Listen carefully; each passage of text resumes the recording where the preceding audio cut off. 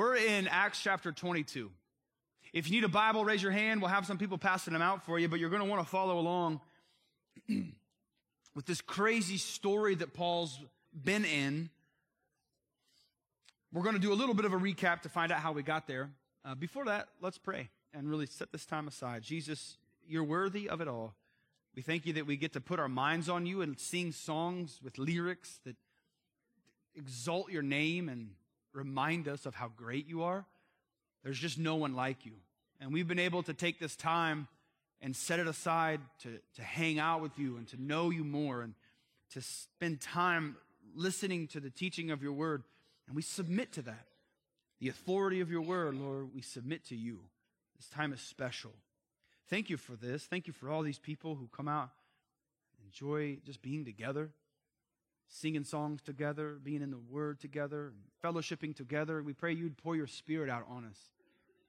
And we want to know you more, Lord. Have your way this morning. We pray it in Jesus' name. Amen. Paul knew what was going to happen. For years, or months, maybe years, the Lord had been speaking, tribulations and trials await you, Paul.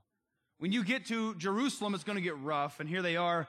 Initially, he goes, and there was some trouble that was stirred up by some Jews from Ephesus, which will come into play here in a little bit. But Paul gets to share the gospel. Remember, this was the first time he was able to do so to the nation at large. And he had been waiting to do it for 20 years, 20-some years. So you're thinking to yourself, what have you been waiting for 20 years? Just imagine that. Your heart just burning to do this. Jesus, in Acts chapter 22 and 18, Jesus made it really clear, Paul, I need you to leave immediately. Paul was getting ready to construct how he can share the gospel with the Jews. Jesus says, you got to go. It's time to get out of here. They would have probably treated Paul much like Paul treated Stephen, and they would have done him in. But God knew he had all kinds of things for Paul to do, plans that he had set apart for his glory. And he says, you got to leave. 20 years transpire. And here we are, where Paul got to then share the gospel to the nation of Israel, which I must say is it's an incredible display of God's faithfulness to his people, Israel, that time and time again, over years and years, the gospel was shared with the nation of Israel because he loves them. Because God loves them. And as he shares these things with them, crazy stuff happens. Notice they were listening to him all the way up until he says this one thing. Look at verse 22. They listened to him until this word, and they raised their voices and said, away with such a fellow from the earth. He's not fit to live.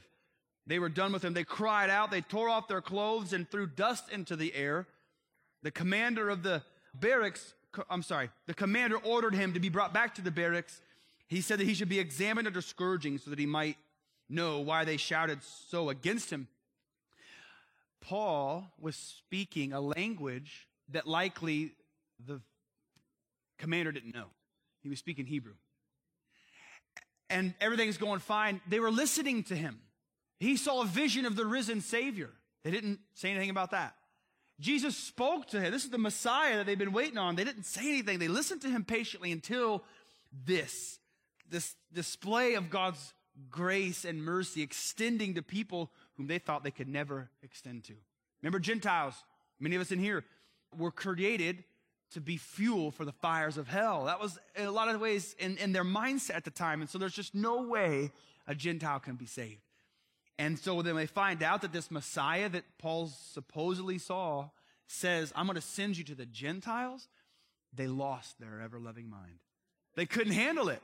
I mean, literally their mind blew. There's no way. We're going to kill this man. How dare he say that? Okay, so they do this because God's grace. Now, as we read through these things, we look at what was happening. I want to pause and just help. I want to understand the craziness and the wild nature of God's grace. Titus chapter 2, verse 11. For the grace of God that brings salvation has appeared to all men. John 3:16, if you've ever heard of it. For God so loved the world that he gave his only begotten Son. And it says that whoever believes in him will have everlasting life. It's like, man, this is good stuff. He won't perish. Like, this is good news. But it's the grace of God that is so incredible. It's like, we know this. We know certain facts. Like, I know that I am a sinner, and I was born in sin, and my life has been rebellion against God up until the point of salvation, and then I've struggled since. I know that because of my sin, I will experience separation eternally from God in a place called hell. That's where I get to go apart from the love and kindness and grace and mercy of God. Okay, so Jesus then, he came and offered himself as a sacrifice on behalf of me so that he paid for my rebellion, my sin, my shame. All my iniquity went on him on the cross, and I have been forgiven. Like, these are things I know, right? You guys know, you're good theologians. This is the gospel. Like, I get it. I see that. I know that I've been saved by grace through faith, and that now God sees me righteous. You guys are driving in, and it's funny watching you walk in. I don't know if it was as bad this service, but when you walk in along the sidewalk, the wind blows, and there's this, we're calling it like the breath of Satan, and it brings all the snow, and it just pulls it around, and everybody walks in having been dusted with this ice-cold snow, and it's funny to watch everybody respond to it. But then you're looking out here at the snow, and it's like, oh, I'm so ready for the spring. But guys, like, it's this reminder, whenever you're driving, just remember, though our sins were like scarlet, what's he done? He's washed us as white as snow. That's the gospel. Like, every time you see the snow, just think, thank you, Jesus. That is what I am in your sight. It's an incredible thing. But we know these facts. We see it. I'm pure before him. How about that? But then it's like, but then I don't get it. Like, I just don't understand why he would love me like that. And how on a simple basis of belief, I'm forgiven of all those things. Hidden in Christ, that's the place I want to be, in him. So we know all these things. The Jews couldn't comprehend. It was old wine, but God's doing a new work. And so the old wineskin of the Old Testament couldn't contain the new work of the Holy Spirit. There needed to be a new covenant built with better promises. Jesus, once and for all, had gone in. All these things would have been known and explained to them. But then the thought that you could be a Gentile and be saved, there's no way. Surely not. God's grace is offensive. It comes against us in many ways. How can this possibly be? But it's whosoever. Paul's sharing this message with them, and they couldn't handle it. So offensive was the thought that Gentiles could be saved, they literally wanted to kill him. So don't let that get lost on you, because that's pretty serious stuff. And it also leads to another little segue, and we're going to roll through this. We'll take some time up front. We'll kind of move pretty quickly towards the end. But what an odd response this is. You would look at this response. Jesus said, go to the Gentiles and love them, right? Like, let's think about all that comes along with that. Love them. Show them the hope and truth of the gospel, that God loves them and has saved them. If they would, but just repent and turn to him, confessing Jesus as the Lord and believing in their heart that God raised him from the dead, you'll be saved. That nefarious message of hope, it's like, man, away with such a fellow, kill him. What you would say, that is a demonic response, and is a window into this spiritual battle that is real, and we're watching it right now unfold before our very eyes. Why do people respond this way to the gospel? Why does the world respond so vehemently with hatred against truth and light? It's wild, and here's why it is. It's demonic. It's crazy. For you to believe that there's just one man and there's just a woman, that there's just nothing in between. It's as simple as that. It's how God made it. And you are like the craziest person alive if you believe such a thing. It's crazy. It's almost demonic, right? It's crazy stuff. Our biblical sexual ethic that we hold fast to as believers, like, what on earth, man? It's bizarre. It's like, this is weird. We have a Voice of the Martyrs calendar in our workroom. And I was reading it at some point in time this month. And there's a picture of a family. I think they're from India or somewhere like that. A mom and a dad, and right in the middle is their daughter, and she's 8 years old or so. And the story behind it is they started following Christ, and the village that they live in no longer allows them access to the clean water because they're followers of Jesus. And it's like, what a bizarre way to treat a human being. because they're following Christ. Like what? That doesn't, like those things don't make sense. It's demonic.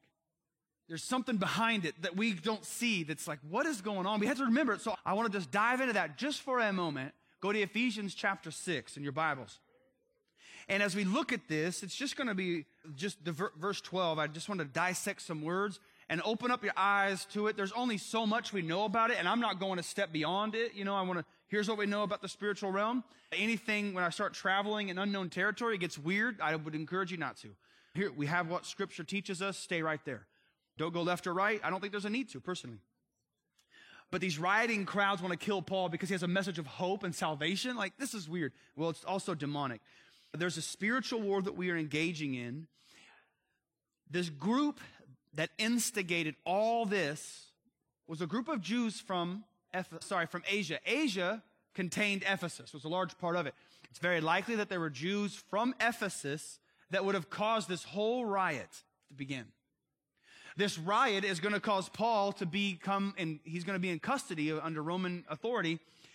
And then he's eventually going to go stand trial before Felix. He's going to appeal. We'll talk about his civitas in a moment. But he's going to appeal to Caesar. Then they're going to travel all the way to Rome. And while he's in Rome in prison, you know what he's going to write? He's going to write the book of Ephesians. He's going to encourage us. We get to reap the reward of it. We get to hang out in it for a moment. But this book is written because a bunch of Jews from Ephesus started a riot. And now we have this, which I think is just cool. How God uses things, just a little snapshot. God uses the crazy stuff of this world, man, for his glory. Beauty from ashes. What they mean for harm, he means for good. That's the kind of God you serve. Put your faith in him. He's so good. Ephesians chapter 6:12, it says, we do not wrestle against flesh and blood, but against principalities, against powers, against rulers of the darkness of this age, against spiritual hosts of wickedness in the heavenly places. I just want to break some of this down, open your eyes up to the realities of it. You guys do with it what you want. This word wrestle is a normal word for wrestle. It's a contest between two in which each endeavors to throw the other and is decided, or you win, when the victor is able to take his opponent and hold him down with his hands upon his neck. So this is a violent thing. There's nothing pretty about this warfare that we are engaged in. Our wrestle, it is a violent thing. And for us to be naive to the reality of what's happening here, there's a particular understanding we need to have of this. I don't want to be I don't want to be childlike in the sense where I'm just naive and innocent to the realities of the evil and the diabolical schemes that are around us.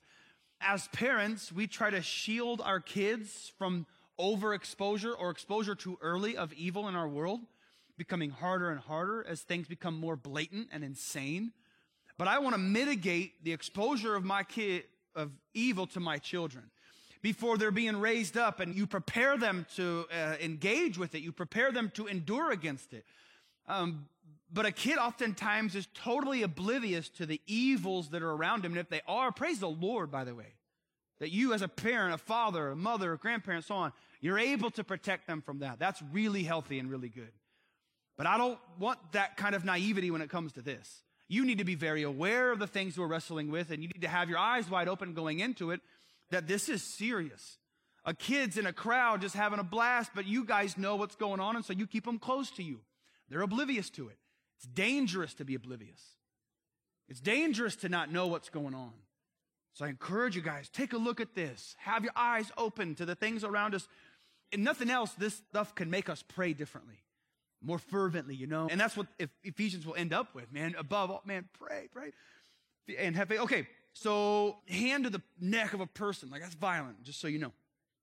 And then it says principalities. It's the word arche. It speaks of angels or demons that hold dominions that are entrusted to them, but it's also in an ordered way. So what do we learn from this idea of principalities? That the entity, whatever this is, these angels, that it is organized. This is organized resistance. So you know, I don't know what you think about it or how you frame your theology on the spiritual realm. Here's a really good place to start. Don't go further than Scripture. It's an organized resistance. There's a great movie out there called Nefarious. If you haven't seen it, I would encourage it personally. It's intense. Just be aware of it. But it's got some really interesting stuff in there. Take it for what it's worth. You know what I'm saying? But I've watched it. It's so good. It really stirred up my mind and like, oh, Lord, Like, I need to pray more. But it's real. But in it, there's a moment where the guy who is demon-possessed is like scoffing at this atheistic lawyer guy or psychiatrist. And he says, we're the most organized, patient entities you'll ever meet, and just like, they're just laughing at him. Now, nothing compares to the King of Kings. You all know that, but they're demons, they're deceived. But there's some truth to it. There's just a lot of these interesting truth that's in there. Like, these are organized things. It's not like this just haphazard. They've been deceiving and destroying for thousands and thousands of years. They're good at it.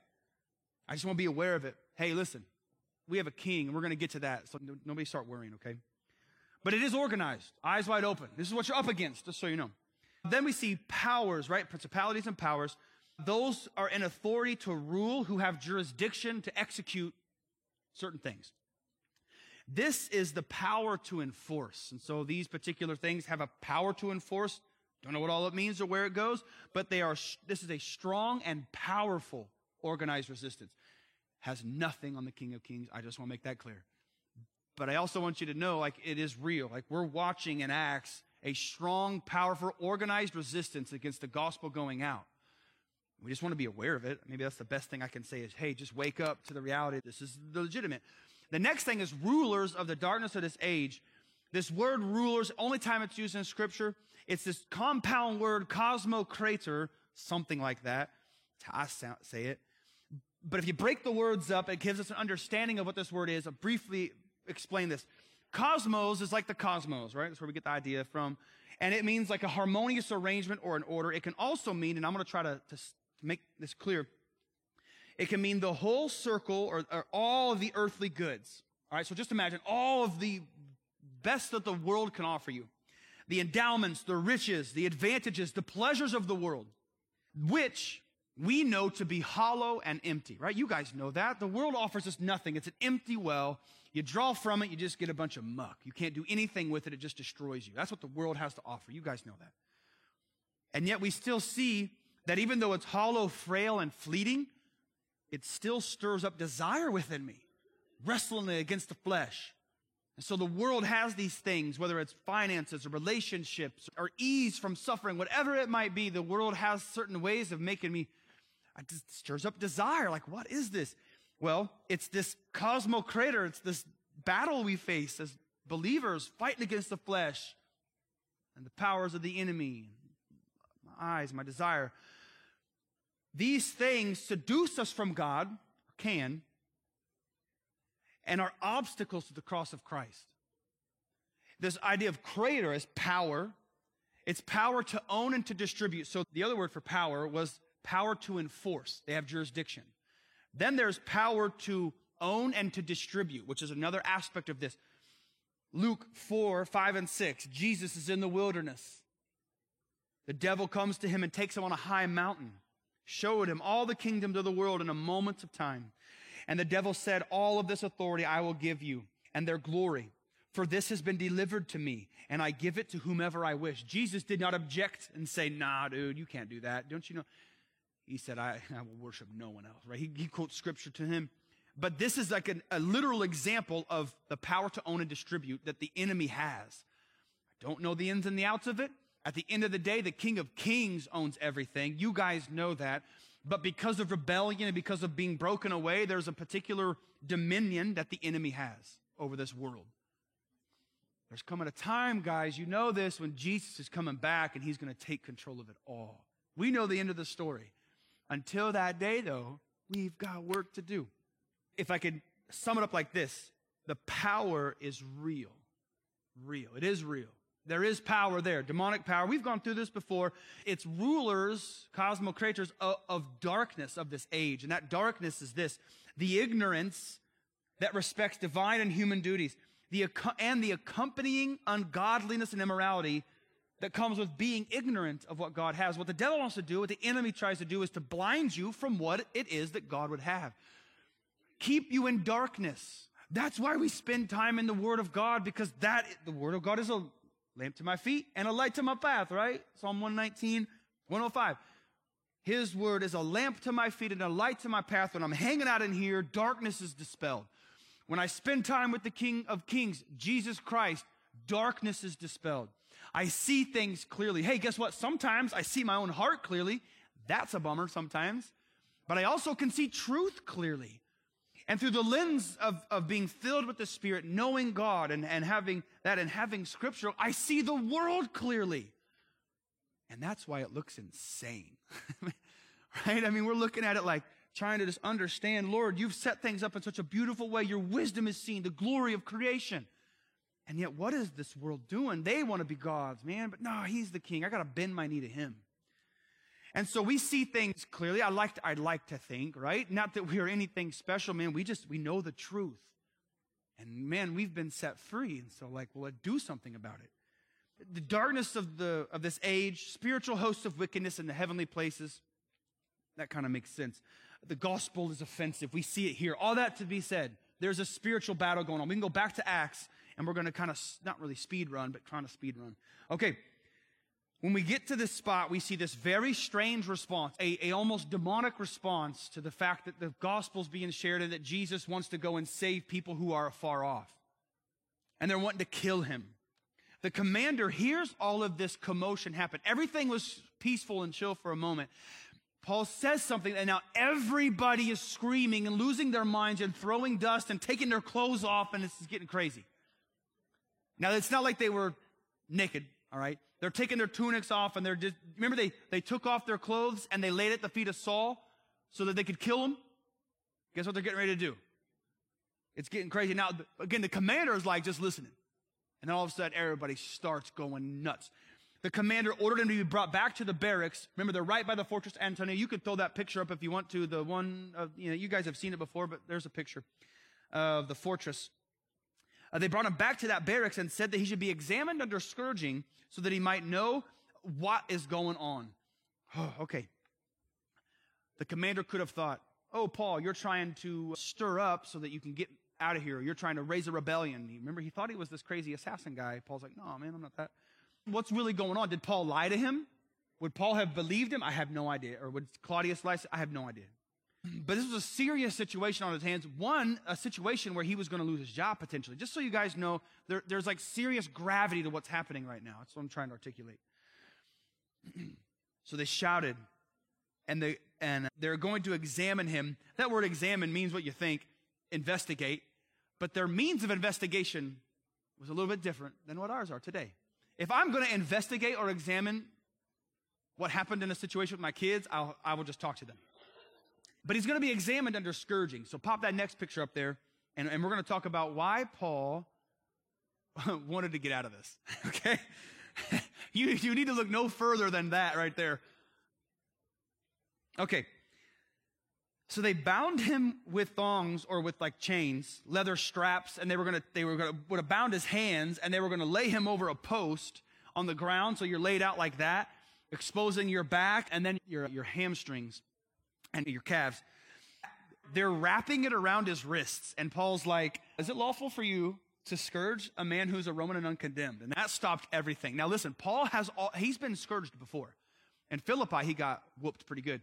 And you got to ask, why didn't he say anything then? Here he's using what's called his civitas, his Roman citizenship. And he's using it for his advantage. Praise God. And listen, I get it, Paul. I'd use it too. But like, why didn't he do it in Philippi? And perhaps he had never been scourged. I don't know. He's like, once is enough. Now, he had been beaten several times. Don't know how many times he was scourged. But this is gnarly stuff, right? I mean, this is literally terrible. They would lay you over. And I also have to point out this because I think it's fascinating that this very spot, there's perhaps two locations where Jesus was tried before Pilate. One could have been at the fortress Antonia. There's a pavement there where he would have been tried. There might have been one other spot from what I've read. But Jesus would have been right there and laid over the same thing and scourged the same exact way of Paul. And the thing, when I heard that, I was thinking that there is no place you can go, and we've mentioned it before, where Jesus hasn't been. Like, he's our forerunner. He's been there and he knows. He just knows your struggles. He knows your fights. He's been there. And for Paul to have known such a thing, this is what would have happened. This is in Matthew chapter 27, verse 26, is when Jesus was scourged. He uses a different word. They use a Latin equivalent, like the flagella or whatever. Same thing here. This is the Greek word mastix. It comes from a word that means to chew and to devour. Isn't that awful? Calves, hamstrings, back. I'm a Roman citizen. You can't do that to me. I'm not going through this again, you know? Is it law? Now, if you claimed you were a Roman citizen and you weren't, you were going to die. Like, there was a death penalty right there. So you didn't say it. They oftentimes would carry it around. They have a wooden thing that had like a plaque on it that said I'm a Roman citizen. Some might have papers that would say that. They could look it up and they would hold you. They would detain you in prison until they found out, are you a Roman citizen or not? If you're not, it's over for you. It was a serious thing. I don't know how else to articulate it. When the centurion heard that, he went and told the commander. So the commander passed him off. Hey, guys, take care of this. Scourge him. Let's get some answers here. I'm tired of this whole thing. I'm getting ready to lose my job. The centurion heard. He went and told the commander, that's Claudius Lysias, the camp prefect, and he says, hey, you better take care of what you do. This man's a Roman. The commander then came and said, tell me, are you a Roman? He said, yep. The commander said, with a large sum of money, I obtained citizenship. And Paul said, hey, buddy, listen here. I was born that way. Paul's citizenship, there's words to it. I don't remember them right now. His would have been like the best citizenship. You were born that way. You were born a Roman citizen. Claudius Lysias obtained it likely through giving bribes. Apparently, Claudius was an emperor. His wife was notorious for saying, hey, I'll get my husband to give you citizenship if you give me like $1 million. And so then a person could give money to his wife, and then Claudius would then give that. So the thought is, as I was researching, that this guy's name was Lysias, and when he became a Roman citizen, he took Claudius's name because Claudius was the emperor at the time that gave him the citizenship, and his name was Claudius Lysias. It's only just a thought. But that's how he would have done it, and it's a real thing. It would have been what was going on there at the certain time. But when we read through this, I must remind you, remember, there's a spiritual war going on, right? There's the stuff behind the scenes that we can't see and we can't tell. Are you a Roman citizen? And the answer is, I sure am. Yes, I am a Roman citizen. He uses his civitas. It was a God-given thing that God had prepared him in a very unique way. And I want to share this with you. This is a book called The Good Citizen, written by a guy named Josh Hirschberger, who's become a good friend of mine. But the book is a 4-step guide to Christ-centered citizenship. It's really good. I would encourage you guys to check it out. But he has a section in here over this thing, and it's contextualized for like Roman citizenship and, the law. And so it's kind of fun. Just a couple things. The Apostle Paul is a unique case study in the citizenship because unlike the disciples, he possessed a unique credential that he put to good use. Civitas, or Roman citizenship. Civitas was a highly prized privilege in the ancient Roman world. Civitas granted an individual the right to sue at law, the right to stand trial, the right to appeal to Caesar, and a prohibition, praise be to God, on torture and scourging, and they couldn't be put to death without a trial. If you weren't a Roman, like there were 2 different classes. If you weren't a Roman, all that went out the window. But if you were a Roman, you had rights like this. How incredible is that? I would want to be a Roman. I'd pay some money to not be scourged. He says, we take such rights for granted these days, but legally recognized protections and a civilization powerful enough and advanced enough to administer and enforce them were very rare in the ancient world. These rights that Paul had, I'll stop there for now. These rights that Paul had, he used it. And this is going to prolong his ministry. Paul's using his civitas for the glory of God. Is a point of application, you could say. It's important, though, to keep in mind that Jesus had this particular civitas as well. Okay, that was the one way to say it. Jesus had a civitas, but it was not Roman. He was not a Roman citizen. But Jesus had a citizenship that was way better than a Roman citizenship. Consider that for a second, because Jesus said there in the garden when he was getting ready to be taken, remember Peter cut a dude's ear off and all that? He's like, don't you guys know that I could summon 12 legions of angels and they'll come here and protect me? He had a power so much greater than that of Rome, obviously.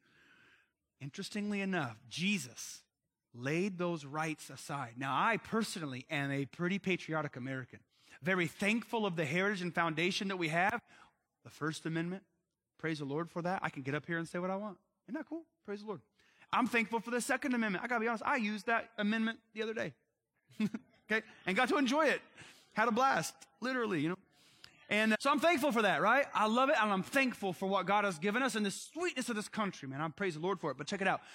We are citizens of something even greater than America, and that's the kingdom of God. And there are undoubtedly times, this is like, just consider it, that there are ways in which I have to lay aside my rights as an American because I'm a follower of Christ. Don't know when those situations come. Just know that there is a higher power. It's Jesus. And he, although could have used these rights, he didn't for the sake of the gospel. And he took it for us. Jesus could have said, I don't want to be scourged, but he took it for us so that we don't have to. He could have said, Father, sin. He didn't do any of that. You can use it, though. Paul uses it. Jesus did it. You know what I'm saying? Like, man, just as the Lord leads, you need a relationship with the Lord. This particular instrument of death would have been awful. When Paul answers this, you'll notice in verse 29, immediately those who were about to examine him withdrew. There'd be two guys doing it. So there'd be one guy would whip, and then the other guy would do it. And then the next guy, right? And so on and so forth, until the person's life was so miserable, they're like, fine, I'll tell you. What do you want to hear? I'll tell it to you. Whatever you say. The two people, but you'll notice, they immediately stepped back, because if you bound a Roman, you could lose your job. If you scourged a Roman, you lose your life, according to law at least. And so you can see these two just normal soldiers who were commanded by the centurion. The centurion was commanded by Claudius Lysias. They immediately withdrew from him. And the commander was also afraid. This is a battle-hardened, crazy dude who's in charge of 1,000 people, who had seen wars and is a wild man, and he's afraid now for his life because he knows what has happened. He was afraid when he found out he was Roman, because he'd bound him.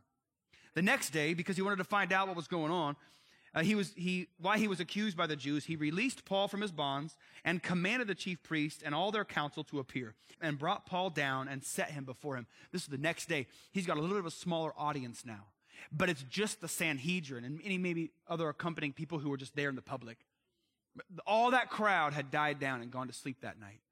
They woke up the next morning. The council, the high priest, and so on. They now have gathered together. And now Paul gets to address this very specific group of people here in chapter 23. Paul, looking earnestly. What do you think that means, you guys? Consider this for a second. Jesus witnessed before the nation of Israel. Stephen witnessed before the nation of Israel. Peter witnessed before the nation of Israel, like the governing body. And then we fast forward. Here's Paul witnessing, like God is so faithful. I know I've already said that, but he's just faithful to reach out and try to reach his people. He looked earnestly at the council. Men and brethren, I have lived in good conscience before God unto this very day. What does that mean? That before God, he could say, I have tried and done the best I can to serve God. I was misdirected initially because I was kind of, hurting Jesus, but I was trying to do what was right. I can stand before the people and say, I'm doing what I can. Your heart is pure in the matter. Sweet place to be. It says, the righteous are as bold as a lion. He just knew, guys, I can stand before you and say, I'm innocent. I've done everything I can to follow after God. Well, notice what happens in verse 2. The high priest Ananias commanded those who stood by him to strike him on the mouth. I want you to just note, okay, that's plural. He commanded one guy who stood next to him to punch him in the face. He commanded those who stood by him to punch him in the face, okay? Now, Paul's already probably bleeding from having been beaten, the day before, and he's all crusty now with blood or whatever. And here he is, and if you've ever been punched in the face, it is one of those things where it hurts, right? It just hurts. And like something comes inside of you where you then want to do what? You want to come back at him. Well, Paul's going to come back at him with his words. Check this out. Paul said to him, God will strike you, you whitewashed wall. You sit to judge me according to the law, and do you command me to be struck contrary to the law? Apparently, Paul's right. There's no reason why he should have been struck. He didn't do anything wrong. And so Paul comes against him and says some pretty serious stuff. God's going to strike you, The whitewashed wall, that was just what they would do is they would whitewash tombs. Jesus used that, you whitewash tomb. They would whitewash walls where areas that were unclean. So that Jews, when they were traveling in, they wouldn't touch it because then they would be unclean. And so certain places you just couldn't go because of uncleanness, they would wash them white. He says, you guys are just disgusting. He lets them have it. Then they said, hey, do you revile God's high priest? Because the high priest is the one who said it. Paul said, I didn't know it was the high priest. My brothers, I'm sorry. Hey, because it's written, you shall not speak evil of your ruler, right? the rule of your people. Interestingly enough, why did Paul not know, or how did Paul not know that the high priest had said it? The high priest of Israel was an extremely high-profile position, right? A couple thoughts. Do take note. Okay, it's possible that Paul's eyesight was really bad. That's the first thing. Pretty simple. But Paul's eyesight was bad. And there's a crowd out in front of him, and over there's the high priest, and you hear from the crowd, like, punch the dude, whatever. And so they pop him in the mouth, and he's, God strike you, how dare you punch me? There's a crowd there. So his eyesight's potentially bad. There's a decent reason for thinking that. And this is 20 years later. It wasn't the high priest when Paul was doing his thing there in Jerusalem. That was Annas. That was a high priest who dealt with Jesus. Well, Annas had since been deposed of his position, and Ananias took position around 47, I think, AD. And he was the high priest until about 59 AD. Around this time, in fact, it's just a few years later that Ananias is going to be replaced. In 66 AD, Ananias was assassinated by the Sicarii. Do you guys remember we talked about the Sicarii, those crazy assassin dudes who carried little bitty daggers? Ananias would be assassinated by them in 66. Ananias was a bum. He was almost like a traitor to Rome, to the Jews, and he was so compliant with what Rome wanted. That's why he was in office for so long. But the Jews are like, enough of you, and they give it to him. Why didn't Paul know? It's just a crazy scene. Anyway, I don't think he's lying. It is possible to have a big crowd and not know. The guys would have been dressed a certain way, but if you can't see them, you can't know. Then we see Paul using some little bit of wisdom here. He perceived that one part were Sadducees, the other were Pharisees, two opposing theological camps. He cried out to the council, "Hey, men and brethren, I'm a Pharisee, and I'm the son of a Pharisee. Concerning the hope of the resurrection, I am being judged." Resurrection of the dead, I'm being judged. When he said this, guess what? A dissension arose. That's kind of what he was hoping for. Between the Pharisees and the Sadducees, and the assembly was divided. The Sadducees say there's no resurrection, no angel or spirit, but the Pharisees confess both. Then there arose a loud outcry. Again, guys, dissensions, outcries, people screaming, yelling, taking their clothes off, throwing dust in the air. These are all things that are not good for a commander who's over that particular region, okay? So just know, Claudius is watching again. Once again, this guy Paul is the center of riots, right? And so they're saying all these things. An outcry arises. The scribes of the Pharisees' party arose and protested, saying, "We find no evil in this man. In fact, we kind of like him," they said. "But if a spirit or an angel has spoken, let us not fight against God." Hey, who said that 20 years earlier? Gamaliel said that. That was his counsel there when Peter and John were being whooped up on. He said, "Man, if this is God, you're fighting against him. Just leave him alone." That counsel rang true 20 years later. And there arose, guess what? Another great dissension. The commander, fearing lest Paul might be pulled to pieces by them, he knows he's a Roman citizen, and now Claudius Lysias has a responsibility to guard and protect Paul. He pulls him back, right? He commanded the soldiers to go down and take him by force from among the barracks and bring him back. There were 60 stairs that led up to the fortress Antonia. And so they were again, watching from the top, and they go down there. It's a show of force, of course, you guys know. They go down there and grab him. Being aware of this and what's going on is really astounding. The Sadducees, just really fast, and then we'll wrap this all up. The Sadducees, they would probably be the equivalent to like a progressive liberal theology of our day. They didn't believe in the rest of the Bible. They only really understood the first 5 books to be from God. The Psalms, the prophets, and the rest of the books, they didn't see it as divine. They didn't believe in an afterlife. They didn't believe in a resurrection. They didn't believe in angels or spirits. It allowed them license to rule. It took away anything out there that would have been over them to a certain degree. In many ways. The Sadducees were primarily made up the Levitical and the priesthood that was there. And so they were living a life, let's say, that was more loosey-goosey in terms of just following after the Lord. A little bit more compliant to the things of the world than what a Jew felt comfortable with. And so a vacuum was created in the spiritual nature of Israel. And what filled that vacuum then, if I could say it like this, is a super fast thing, are the Pharisees, who were like, if you're not going to do your guys' job and lead the nation of Israel in holiness unto the Lord, then we're going to do that, and we're going to do it by setting up laws to protect us from breaking the other laws. So Pharisees were just super strict to keep people from breaking the law initially started out as kind of a good thing, but then it became all about that, and they lost the point. And so now there's these two opposing camps. Jesus had interaction with the Pharisees, and he let them have it in a very unusual way, where he actually debated with them through Scripture to show that they were just straight up wrong. It's a really interesting section. It was where they offered this really realistic thing where a woman had a husband and he died, and then her brother married her, and then 6 other brothers married her, all of them dying and no one thinking, maybe I shouldn't marry this woman, right? The whole thing. And then in heaven, he says, in heaven, whose husband is going to have her? And Jesus is like, you guys are insane. You're not given in marriage in heaven, you know? But he goes on to rebuke them and say, man, have you guys even read? And he uses the first 5 books of the Bible, he uses the Torah, where he's the God of Abraham, Isaac, and Jacob. And Jesus says he's not the God of the dead, he's the God of the living. And he just rebukes him right there and then. And so this fight goes, Paul being, gentle as a dove, wise as a serpent, just recognizes they're punching me in the mouth already. And all I've said is 1, 2, 3, 4, 5, 6, 7, 8, 9, 10 words. And they're already swinging at me. Hey, Pharisees, I'm on your team. I'm a Roman and I'm a Pharisee. And those 2 things really saved his skin here, it looks like literally his skin. And so he uses it, right? Take what you have for advantage. I also want to point out there were times when Paul did not use those rights, okay? Just so you know. Where he just allowed God to, man, is it part of it? Will you have to suffer? Yes. Are there times where you can be wise? Yes. And guess what? How do I know the difference between the two? That's called a relationship with Jesus and being led by the Spirit. And learn what that means. Learn how to enjoy him. Learn how to be with him.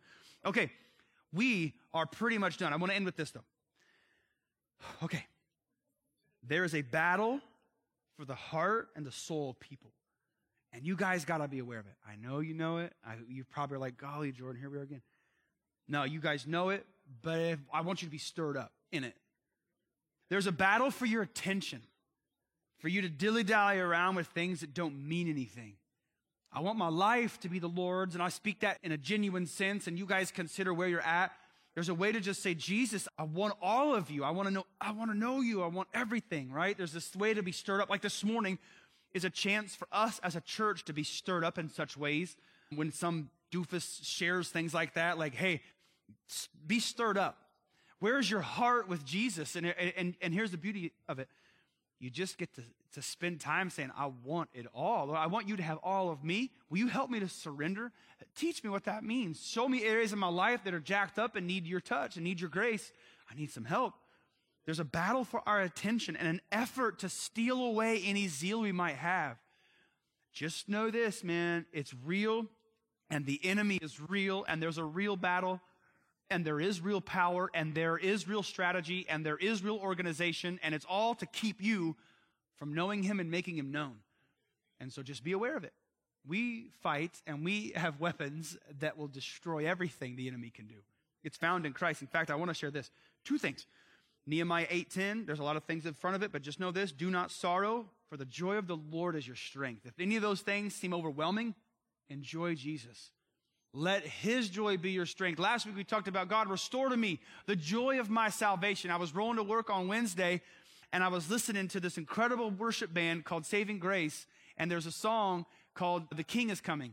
And I'm driving to work, and I'm like, oh, God, you're so good. And it's just super heavy metal. And I'm worshiping the Lord, and I'm just like overwhelmed with joy that I've been saved. And that when the King does come, I get to rejoice. Those who aren't in Christ will be bowing their knee and they're going to judgment. But I get to rejoice, you guys. And like I've been saved, and I felt like the Lord answered that prayer of like restoring me the joy of my salvation. I was just like overwhelmed by how good God is and what a great salvation I've experienced. And so I was so thankful for that. Let the joy of the Lord be your strength. Enjoy him. Spend time with him. Be in the Word. You guys know the drill. Turn in your Bibles, and I do say this will be quick, to Colossians chapter 2, because it's just another reference to those principalities and powers. But I want you to know full well what Jesus did to them. It's important that we know that he won.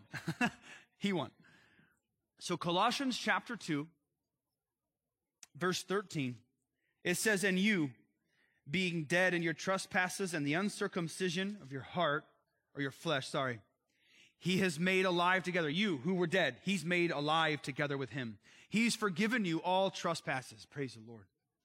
Having wiped out the handwriting of requirements that was against us, it was contrary to us. He has taken it out of the way, and he has nailed it to the cross. Praise the Lord, huh?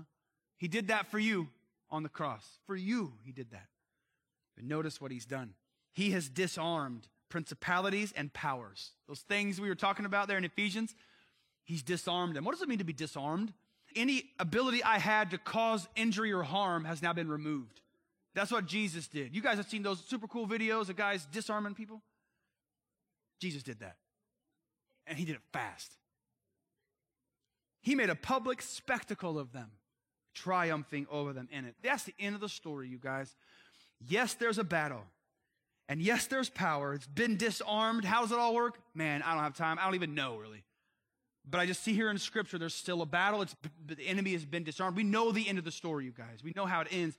My encouragement for you is to be stirred up and fight. Cause a little ruckus, for the sake of the glory of God. Be led by the Spirit. Speak up when you should speak up. Don't be a jerk, but speak up. And for the sake of the gospel, that Jesus would be high and lifted up. Okay, let's pray, and then we'll worship one last song, and we'll get out of here. Father, we ask for your guidance now as we hear all these things, and we spent time in your word watching Paul be examined and using his civitas and the privileges and the rights that you had given him, taking advantage of it. We appreciate that. It's a lesson we can learn.